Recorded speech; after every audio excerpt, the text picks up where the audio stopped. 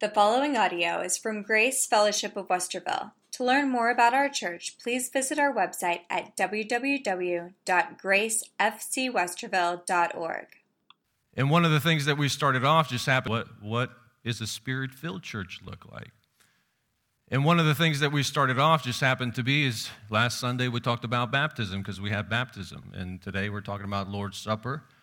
Basically, we're talking about the ordinances of the church. God left us two ordinances, so since we're observing them last Sunday and observing one this Sunday, we'll talk about them. So take God's word, please, and turn to 1 Corinthians chapter 11. And folks, the deeper I get into the Word of God, the more I study the Bible, the more I read about church history, and folks, the more I learn about the human nature, the more I understand about this deep significance of what we call the Lord's Supper or communion. And again, there's two ordinances that the church: communion, baptism, and folks, both of them were ordained by the Lord Jesus Christ. Both of them were ordained, both of them were initiated by our Lord Jesus. And this morning I want to share you some communion thoughts, what the Bible has to say about the Lord's Supper. And folks, you know, we must understand, and it's important for us to understand, that there is a right way and a wrong way approaching the Lord's Supper. And, you know, in your home, there's table manners, if you will. In your home, I'm sure you have table manners, right? You certain rules or etiquettes that you follow.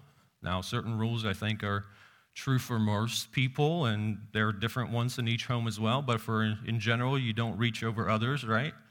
If you want a salt or other dishes, you ask someone to please pass it over. You don't speak with your mouth full, right? Unless your name is Dad. You maybe wait till everybody's seated before you eat. And in most homes, you wait until the blessing is asked upon the meal, right? And you hope the person that's asking for the blessing is not going to pray for every missionary around the world right? You ask somebody, sometimes we'll have people over, and they'll ask somebody to ask for a blessing on the food. And it starts out, bless my grandchildren. They name them one by one and so forth. And you're like, I just wanted the minimum coverage here, you know.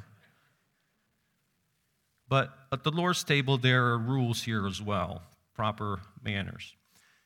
And Paul wrote to the Corinthian church, and we're kind of familiar with the Corinthian church. We talked about them in chapter 13, the great chapter of love. So there's many things that Paul addresses with the Corinthians, but in chapter 11, in the first two verses, he says, imitate me, just as I also imitate Christ. And then verse 2 says, now I praise you, brethren, that you remember me in all things and keep traditions just as I delivered them to you. So even though there was problems, he also said, hey, at least I appreciate you guys that you remember things I taught you and traditions. But the traditions is not really a proper word here. If you look at the King James Version, it says, be you followers of me, even as I'm also of Christ. And then he says in verse 2, now praise you, brethren, that ye remember me in all things and keep the ordinances, not traditions. So there's a distinction because it was ordained and instituted by the Lord Jesus Christ. And I don't want our church to look at communion as a tradition, something we just do. Because Lord Jesus Christ did not start a tradition. And then he goes on and says in the Bible, it says, if you keep these ordinances, you are worth praising. He's praising them. So today we're going to look at three things: the purpose of the Lord's Supper, the preparation for the Lord's Supper, and participation. It means how are we to approach this table that we have in front of us? You know, in some churches, again, the Lord's Supper is overexalted. It counts as something sacred. In other churches, it's very denigrated, treat lowly. You know, it's a ritual. It's just juice and crackers. And again, you have the very left and the very right. The right, and some churches teach things that I believe they're not taught in the Bible, how some of these elements turn into actual blood and the body of the Lord Jesus Christ. And again, there's a word for that kind of teaching. It's a Greek word, my favorite word. That's just baloney, folks. Because if you think about it, here's the Lord Jesus Christ himself sitting there before them, and he's saying, this bread is becoming me. He's right there right in front of them. So there's many illustrations that Jesus used pertaining to himself. He said, I am the bread of life, right? He said, I am the vine, you are the branches. He says, I am the door. Well, does that mean Jesus is a loaf of bread, a plant, and a door? No. These are pictures that are describing his nature, his character. And when he said, this is my body, didn't literally mean it's his body. It's a symbol of what he did for us. And also the Lord's Supper, I want you to understand, does not have any saving effect. There's no saving grace when you participate in the Lord's Supper because Jesus died once and for all. He paid it in full.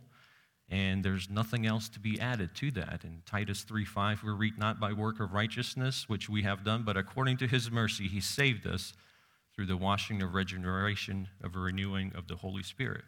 So there's no salvation, just like we talked about in the baptism.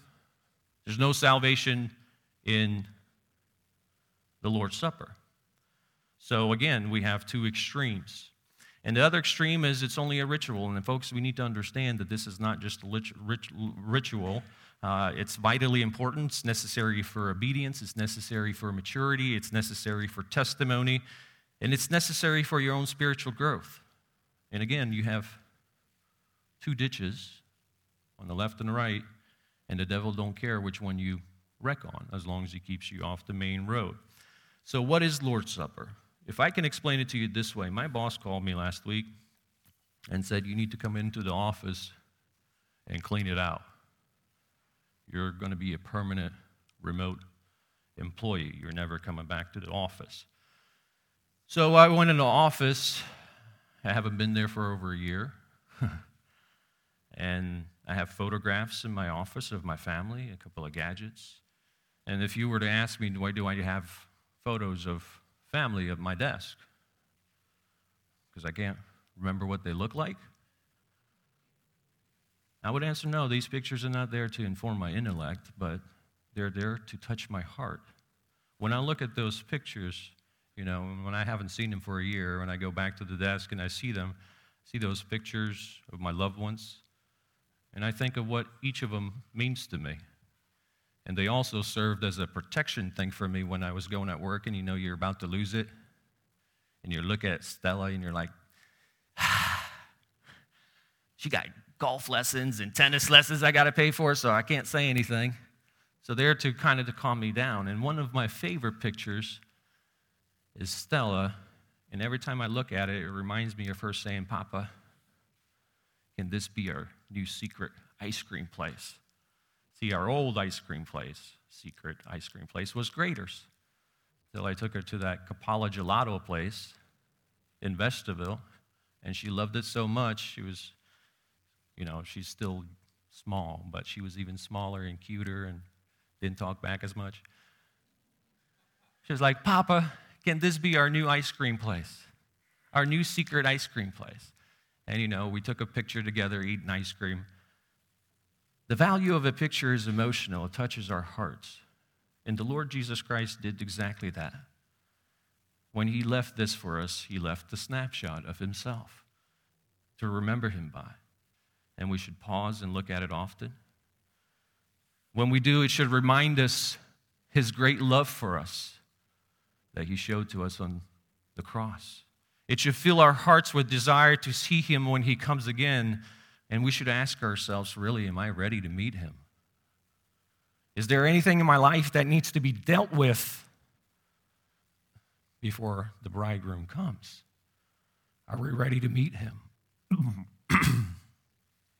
So there's three things. And again, the purpose of the Lord's Supper.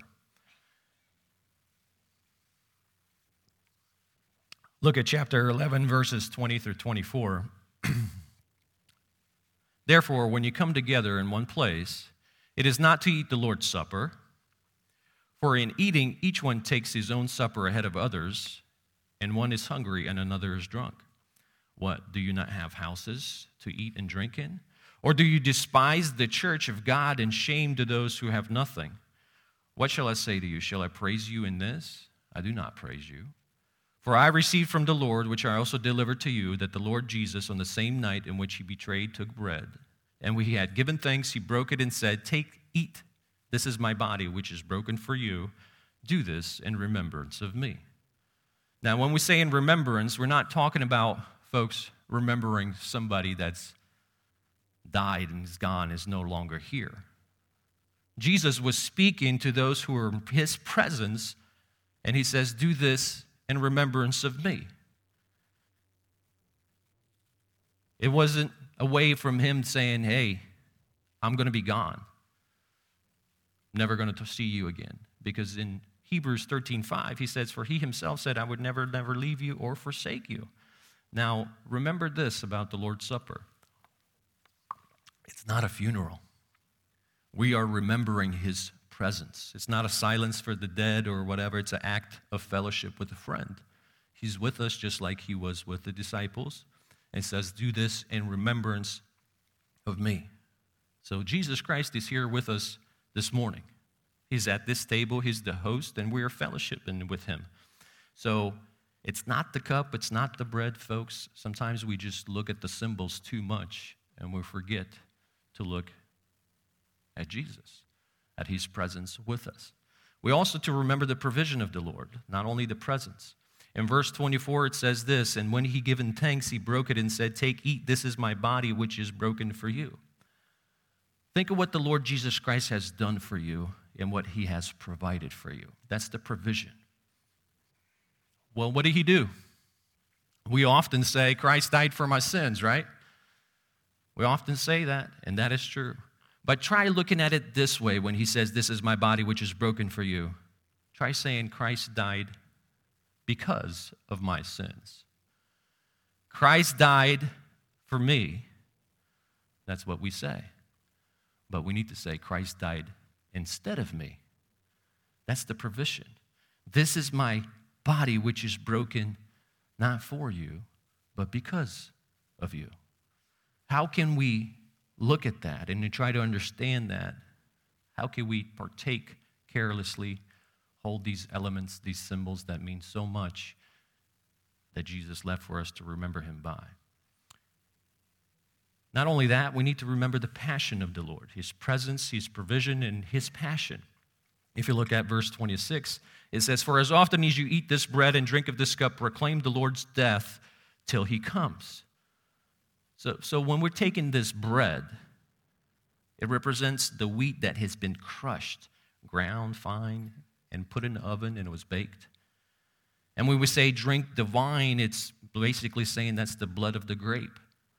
And this morning, folks, we need to remember what the passion of Christ was. And we can't carelessly participate and think of what Jesus did with his death and resurrection. What does that mean for you? You know, I heard an illustration of a pastor. He was preaching about everything that Christ has done on the cross for us. And then he shared a story about a fisherman who went fishing with his dog. And it was not a very good illustration. It was kind of gruesome. He talked about, and I'm going to skip some of the details because it is pretty inappropriate, I would think. But it drives the point home. He said the fisherman went fishing and took his dog. Now, he was a very serious fisherman, and he was sitting there quietly, and all of a sudden the fish started coming up and pulling, the dog started barking. So he scared the fish off. Well, the fisherman got really angry, and let's just say he killed the dog, cut off its paws and threw him over and all that kind of stuff. It was a very gruesome thing. And the point was, everybody in the audience, including myself, were kind of repulsed by it. We were like, what? But then he said, I just told you a story, made-up story about a dog, and you should have seen some of your faces. But over and over, we talk about the passion of the Lord and what he did for us on the cross. There's no expression. There's no expression. Could it be that this death on the cross has been so familiar to us, we're so used to it, that is just kind of there. We don't think about it. How gruesome was Jesus' death? How gruesome was that everything that he had to put up with and go through because of me? So we need to remember his presence, his provision, and his passion that is proclaimed the Lord till death till he comes. And what's the purpose? When we're doing this, if you look at verse 29, it says, "For he who eats and drinks in an unworthy manner eats and drinks judgment to himself, not discerning the Lord's body." So this word, not discerning, when I was looking at it, what it literally means, not understanding, not perceiving, not concentrating on the Lord's body. Well, does he mean his physical body, or does he mean, here is he talking about the church? And folks, I think he's talking about both. I believe we take the Lord's Supper, we should be watchful, we should be mindful of the broken body that shed the blood of the Lord Jesus Christ. He died in agony, blood upon the cross. And we should be mindful of our brothers and sisters because we are one in bond of love. So that's why we had the series on love. And I hope some of you got some of those points, and our foundation of this church is going to be that love. You see what happened, people here have become taking the Lord's Supper, but rather than taking the Lord's Supper at the Corinthian church, we discussed it a little bit, it turned into a party. People started getting drunk, eating, and so forth. They were not discerning for the Lord's body for what he actually did on the cross. And they showed no respect to the actual people in the church because everyone was eating and drinking and doing whatever, disregarding the poor. But in 1 Corinthians 10:17, he says, For we, though many, are one bread and one body, and we are all partake of that one bread." We're all one. That's the Lord's body. That's what he's saying here. In 1 Corinthians 12:13, he says, "For by one Spirit we're all baptized into one body." That's why it's important that we come together and we take the Lord's Supper. And we need to understand Lord's Supper is an ordinance. It shows that bond of love together in Grace Fellowship Church. So those are the purposes of the Lord's Supper. So how should we prepare? What's the preparation? Well, in 1 Corinthians 11:28, Paul writes, "But let man examine himself, so let him eat of the bread and drink of the cup." And sometimes when we come to church, not all of us are prepared to participate in the Lord's Supper. How can we be prepared? Who is it for? Well, obviously, it's for the redeemed. First, believers share the work of Christ as they partake in the Lord's Supper. Just like he shared the meal with his followers, he's sharing it with us. If you look at Acts 2:42, it says, "And they continue steadfastly in the apostles' doctrine, fellowship, in the breaking of bread, and prayers." And folks, all throughout the New Testament, the picture of the Lord's Supper is being always celebrated in the context of body of Christ, the church, the covenant community. And in 1 Corinthians 10:20 and 21, it says, "Rather than all the things which Gentiles sacrifice, they sacrifice to demons and not to God. And I do not want you to have fellowship with demons." And then he says in verse 21, "You cannot drink the cup of the Lord and the cup of the demons. You cannot partake in the Lord's table and the table of demons." So this table is for believers only. You cannot hold the world, folks, with one hand and try to hold the Lord with another. That's, somebody said, it's half saved, and to be half saved, that to be lost altogether. It doesn't matter how many times you've been to church. If you have not transferred your trust, if you have not trusted in Christ for salvation and submitted to him as Lord and Savior, then folks, this is not for you. This communion is not, this meal is not for you to participate in. It's for those who are celebrating what Christ has done in their lives. It's only for those who have been saved. But not only those who have been saved, but also reconciled.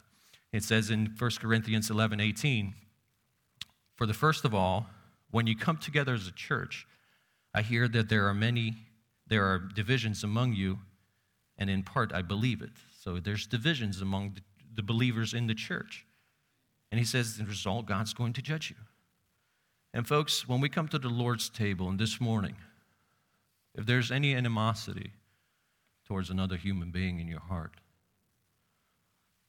even if you don't know him, let's say like the government, if there's bitterness, grudge that you can't let go of, do not participate in the Lord's Supper. Does that mean you have to agree with what others have done? No, you don't.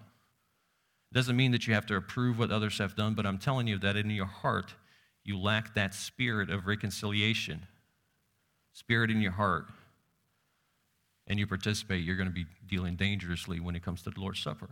Because in Matthew 5:23 and 24, in the Sermon on the Mount, what we call, Jesus says this, therefore, if you bring gift to the altar, there remember that your brother has something against you.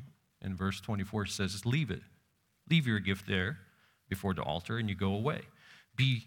First be reconciled to your brother and then come and offer your gift. You see, because the Lord's Supper is a family meal. And the Lord of the family desires that his children love one another and care for one another. It is impossible for a true Christian, folks, to get closer to his Lord and at the same time be separated from his fellow believers. In 1 John 4:11 says, beloved, if God so loved us, we also ought to love one another. And remember, think back to our love series. Does love mean always accepting and approving? No. That's not biblical love. But we should make every effort to what leads to peace. In Romans 14:19, it says, therefore let us pursue the things which make for peace and the things by which one may edify another. So sometimes it's impossible, folks, for you to reconcile with someone because you may go apologize, or the other person may be mad at you because you pointed out something biblically true and they're refusing to accept it. So you can't control how the other person reacts. They may forgive you, they may not forgive you, but you did everything from your side, you can be at peace. Because in Romans, Paul continues to write and says in Romans 12:18, if it's possible, as much as depends on you, live peacefully with all men. You can't control some people. But everything you did from your side, you can be at peace. And the Lord's Supper is a symbol of unity. When we participate together as a church, it shows unity in the church as well, in the body of Christ. Not only if it's for the redeem and reconcile, it's for the reverent. Folks, if you go back to 1 Corinthians 11, verses 20-22, it says, therefore, when you come together in one place, it is not to eat the Lord's Supper. For in eating, each one takes his own supper ahead of others, and one is hungry and the other is drunk. What, do you not have houses to eat, to drink in? Or do you despise the church of God and shame those who have nothing? What shall I say to you? I shall praise you on this? He says, I do not praise you. Sometimes people say we need to go back to the Old Testament church, but sometimes if we look at the Corinthian church, it's one church we got to avoid. And friend, in this New Corinthian church,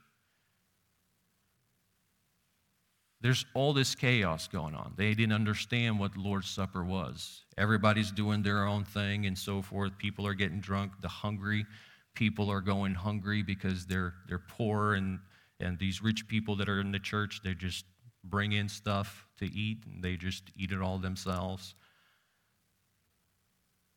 But yet, in 1 Corinthians, he said, in 11:2, he says, I praise you that you remember me in all these things and you keep the traditions. Again, traditions is ordinances. He's praising them for all that they're having the Lord's Supper and so forth, but he's not praising them on how they handled it. It wasn't being reverent.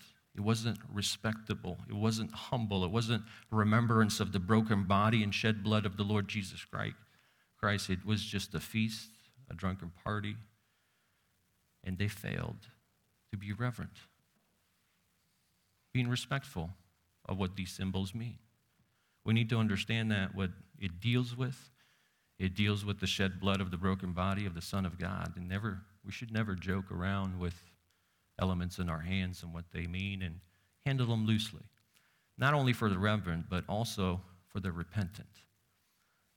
If you look at 1 Corinthians 11 in verses 28 to 30, it says, "But a man examine himself, and so let him eat of the bread and drink of the cup.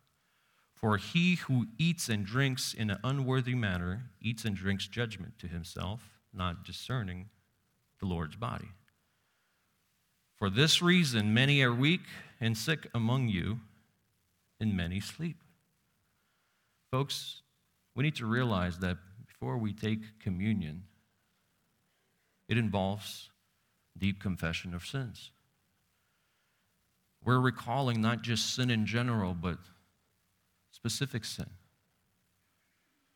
Is there things that we said last week?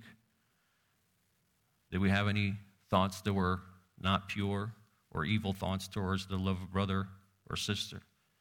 Maybe it's the images that we looked on internet, TV.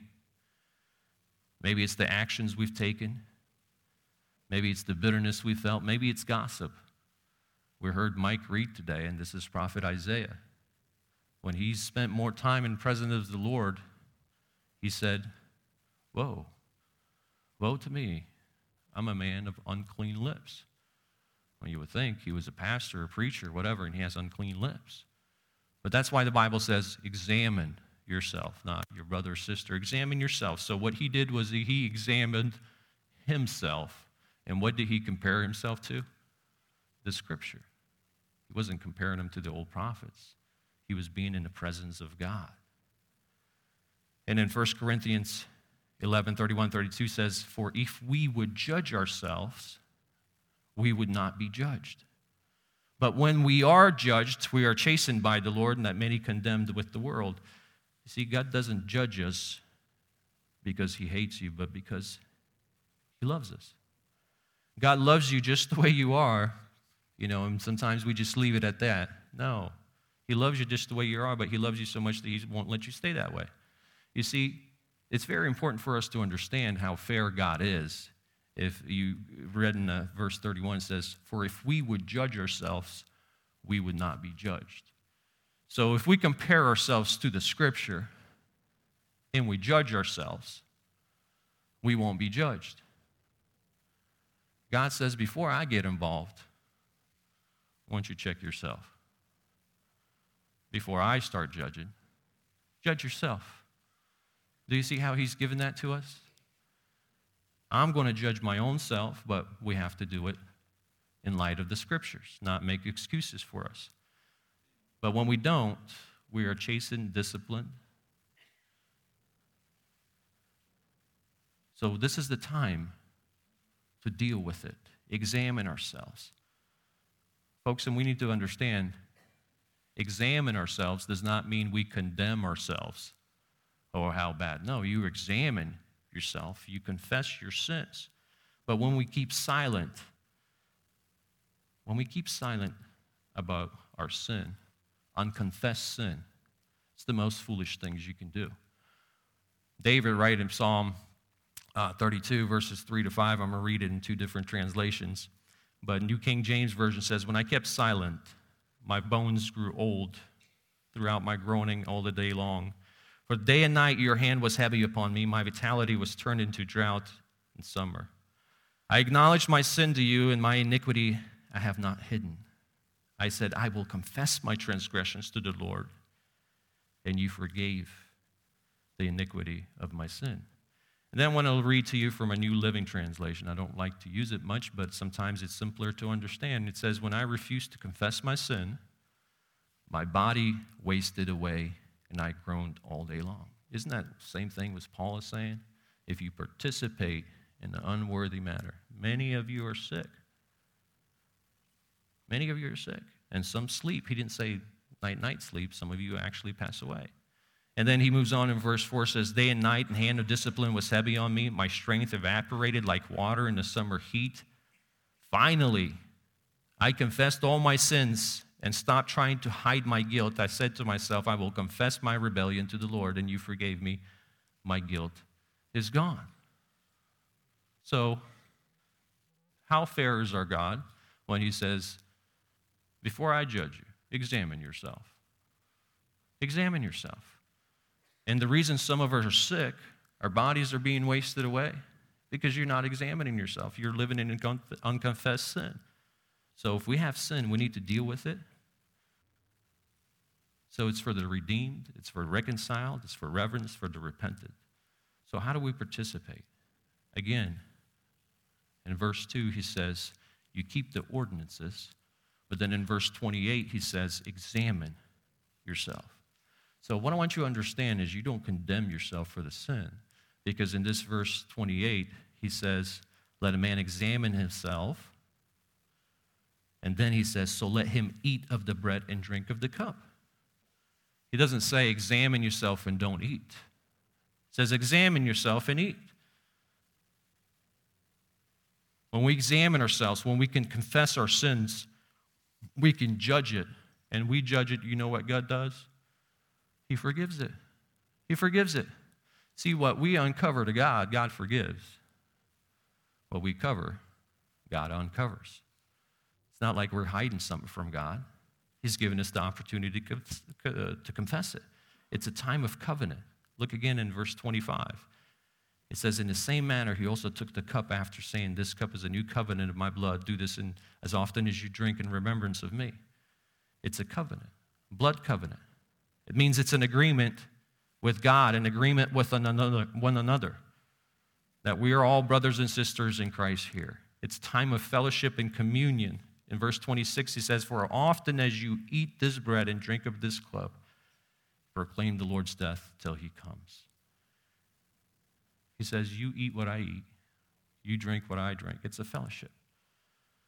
So that's how we should partake in the Lord's Supper.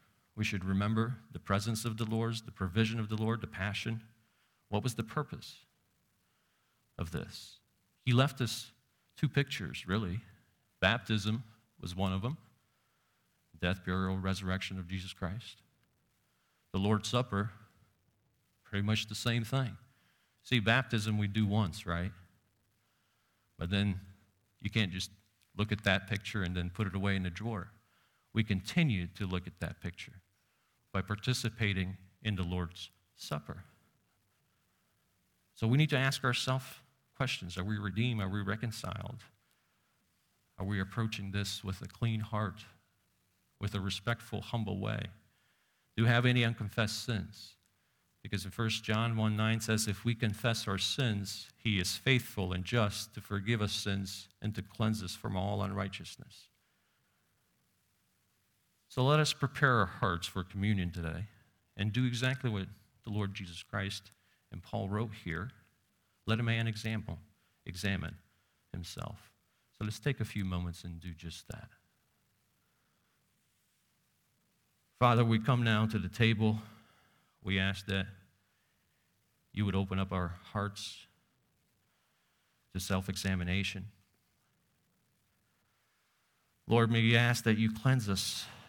May we come as humble sinners with no self-righteousness so that we may not be chastened but blessed. Father, we thank you for your Son, Jesus, and his sacrificial death upon the cross for the redemption of the world. Father, we give you thanks for this bread and wine as symbols of Jesus' broken body and blood that was shed for us. In Jesus' name we pray. Amen.